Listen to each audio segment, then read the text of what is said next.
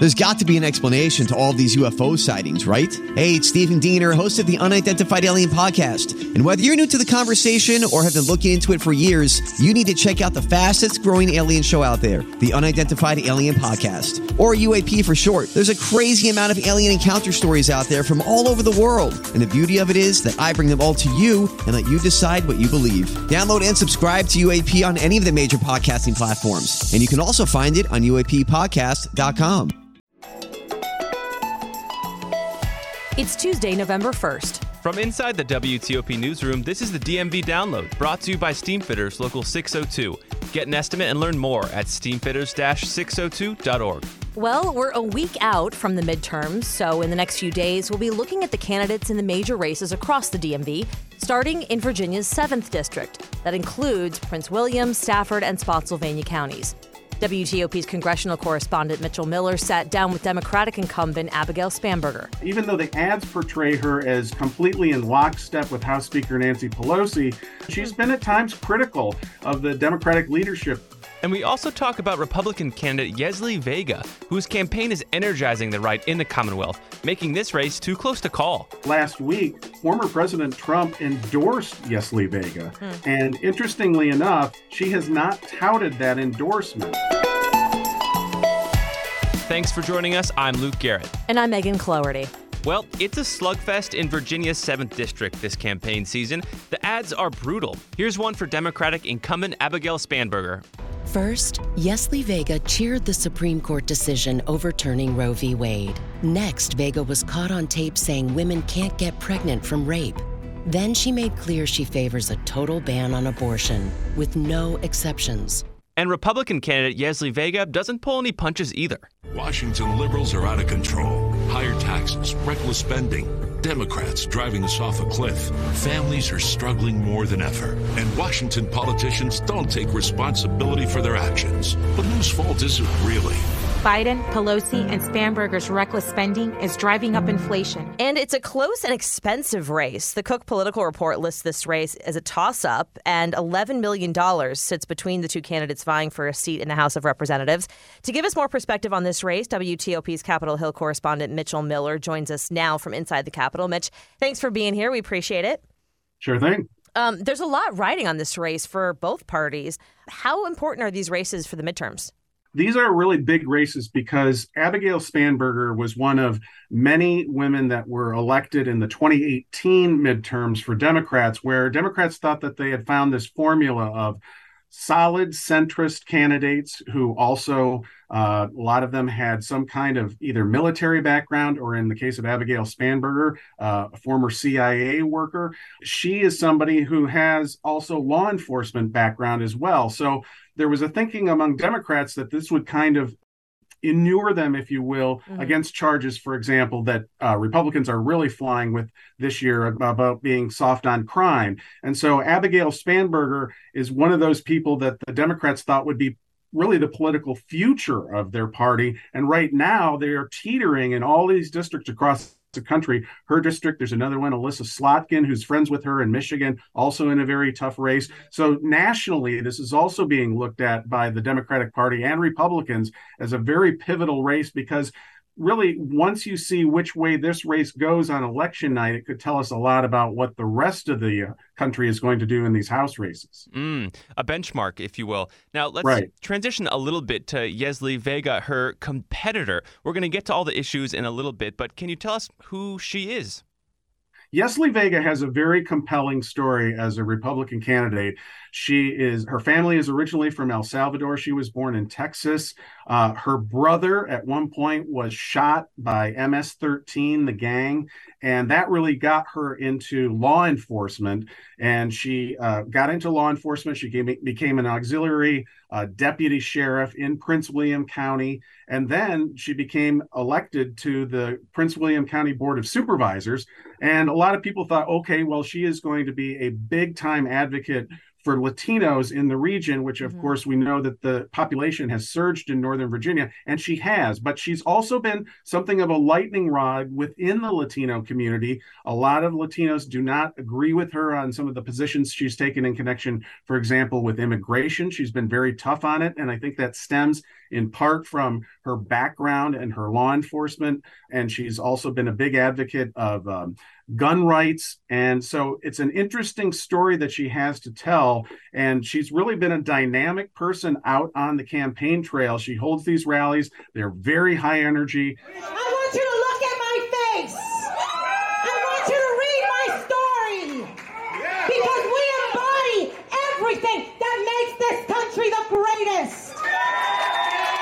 There's a lot of people attending them, and she's really kind of come out of nowhere over the last few years to be a real political force in Northern Virginia. And I know, Mitch, you were assigned to cover this race. So weeks ago, you reached out to both candidates, schedule the sit down and make sure you talk to them about the issues that they want to campaign on. But we haven't sat down with Vega. Is that correct?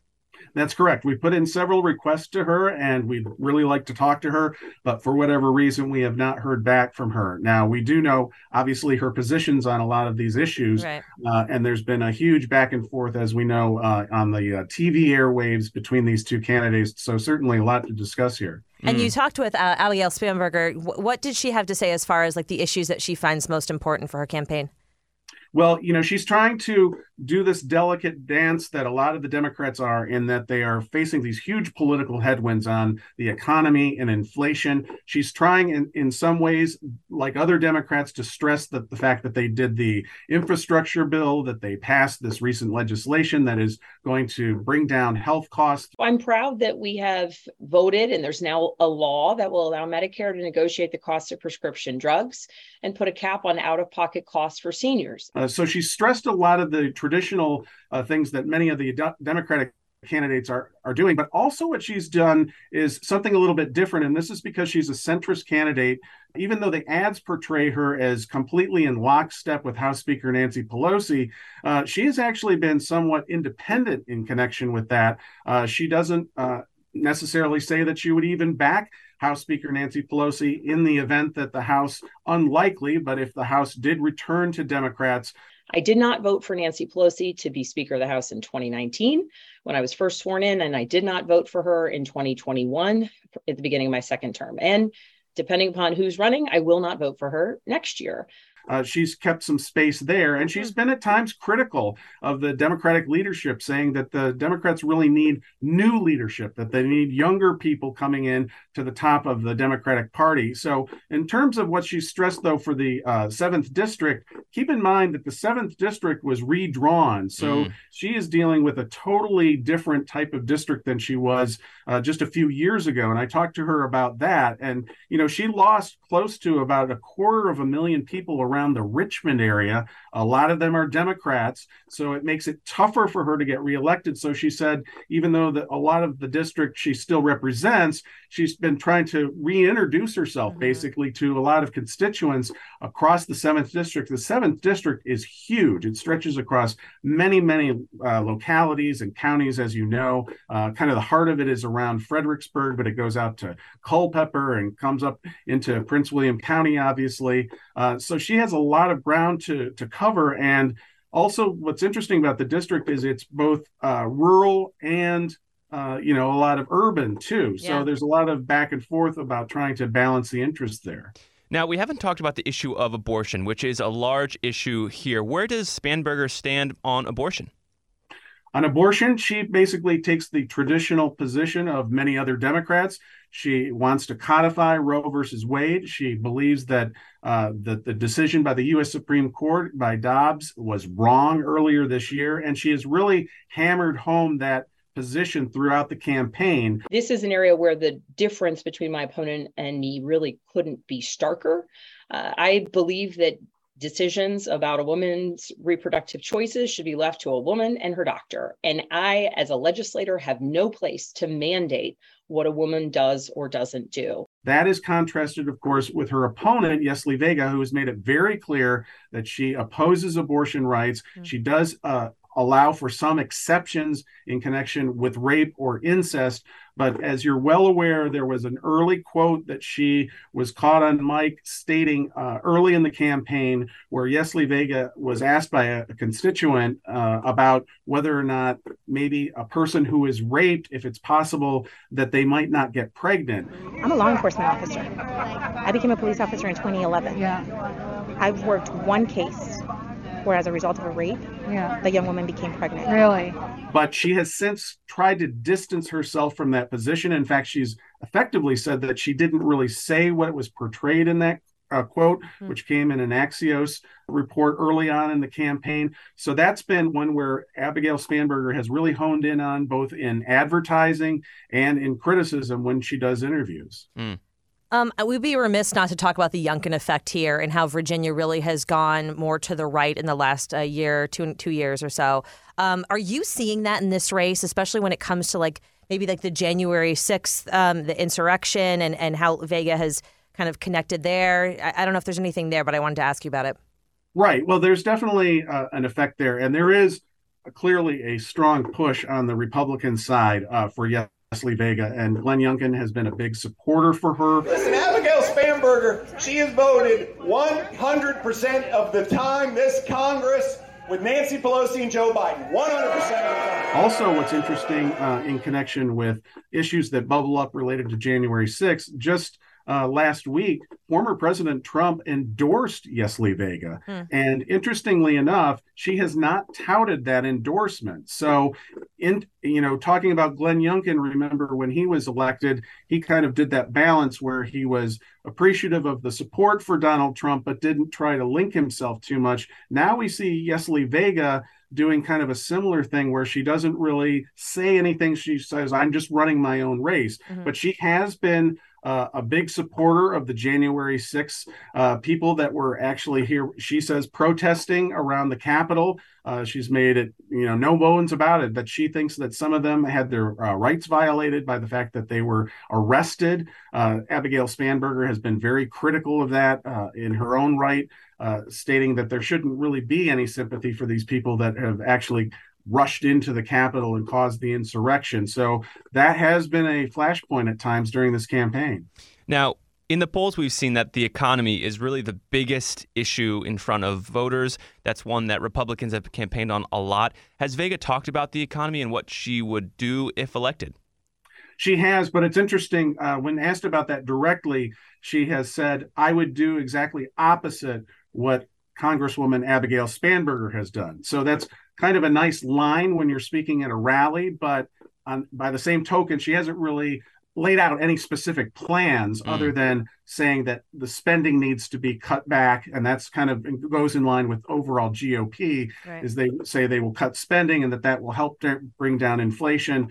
She has run an ad. She ran an early ad where she actually showed herself with a shopping cart in a supermarket talking about these high prices and inflation. So she's right in the strong sales of what the Republican message has been throughout this campaign, really hammering home that issue, but not necessarily outlining specific plans to address it. It's a really interesting race. It'll be interesting to see what happens with it. It's one of the most preeminent races in our region for sure. Mitch Miller, our Capitol Hill correspondent, thank you so much for your insight on this. We appreciate it. You bet. And after the break, Swifties in D.C. are up in arms, and for good reason. We'll tell you why we think the nation's capital missed out on Taylor Swift's latest tour. Backed by the experience of its hardworking members, Steamfitters Local 602 is ready to take on your next commercial, heating, cooling, HVAC, or refrigeration project. Steamfitters Local 602 adds value to our community through its partnerships with local contractors and building owners, all while keeping the focus on improving the lives of its members and their families throughout the DMV. For work that's on time and on budget, go to steamfitters-602.org to schedule your next project. That's steamfitters-602.org. Steamfitters Local 602, changing lives. Explain your DNA on 10 cases, man. You're inside the police interrogation room with the alleged Potomac River rapist. I'm not guilty on any of this stuff. So calm, so reasonable. Could this be the man who terrorized women for 9 years before murdering a brilliant scientist 2 decades ago? Experience one of the most fascinating true crime podcasts available. Join crime reporter Paul Wagner for Unknown Subject, Season 3 of WTOP's American Nightmare series. Search American Nightmare Podcast on all podcast platforms. And before we start, just want to preface this kind of segment we're about to do that Megan and I are just kind of throwing out theories. We know not. And by Megan and I, you mean you. Yes, maybe just me. Because you have I think it's actually a pretty solid theory, though. Yeah, well, so backing up here. Taylor Swift released her new album, Midnights. I listened to a little bit of it. And just today, she announced her tour. Now, she hasn't gone on tour in a long time. It's been long awaited. Really? And the cities, were released where she's going to go on her tour. 27 cities across the country. Okay. D.C. is not included. Oof. And if you look at these cities, it's like, Philadelphia.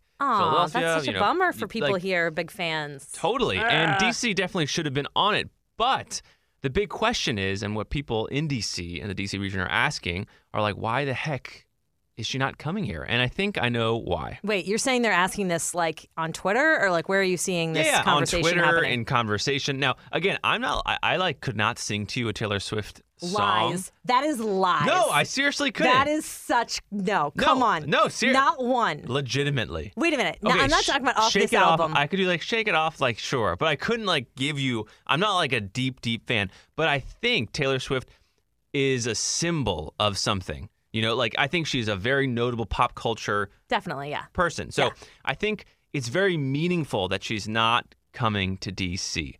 because it comes on the heels of the World Cup not selecting the Baltimore and D.C. bid. Yeah. And I think we're starting to see a real trend here where these huge events, whether it's sports events like the World Cup or this massive, insane Capital One Taylor Swift concert series is not coming to the nation's capital because FedEx just ain't it. It was literally voted the worst NFL stadium. We did a story on it. And it's like an old stadium. It doesn't have the proper sound equipment. I'm thinking, again, these are all theories, and I just don't think it's attractive for these huge events. And that's a huge problem for our region, I think. Wait a minute. So you don't think it has anything to do with the Commanders or anything like that? You think it's more about just the stadium, like the infrastructure? That theory I would write my name next to, but lightly, with like in pencil. Like I wouldn't put my pen next to that theory. Okay, like that's sure. Maybe there's some political motivations but that here. doesn't make any sense because she could come to M&T Bank Stadium in Baltimore. But that's Baltimore. Like I guess that's true. I would want her to come to D.C. for the D.C. fans, but it's weird that your stadium thing falls apart if she's didn't pick Baltimore either. Well, she's going to Philly, right? And Philly's like really close to Baltimore. It's like, okay, the choice would be Philly or Baltimore. D.C. is like, D.C. is maybe 2 hours from Philly.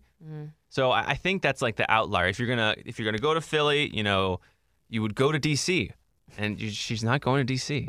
And I think it's the start of a trend. And until D.C. gets a proper new stadium, and again, this is just me kind of having fun with this idea. But the Washingtonian did an article about it that kind of echoed some of these theories that I had. And I've seen some other kind of Twitter threads of a similar nature. I get what you're saying. I don't know that I would put World Cup and Taylor Swift on the same level, per se.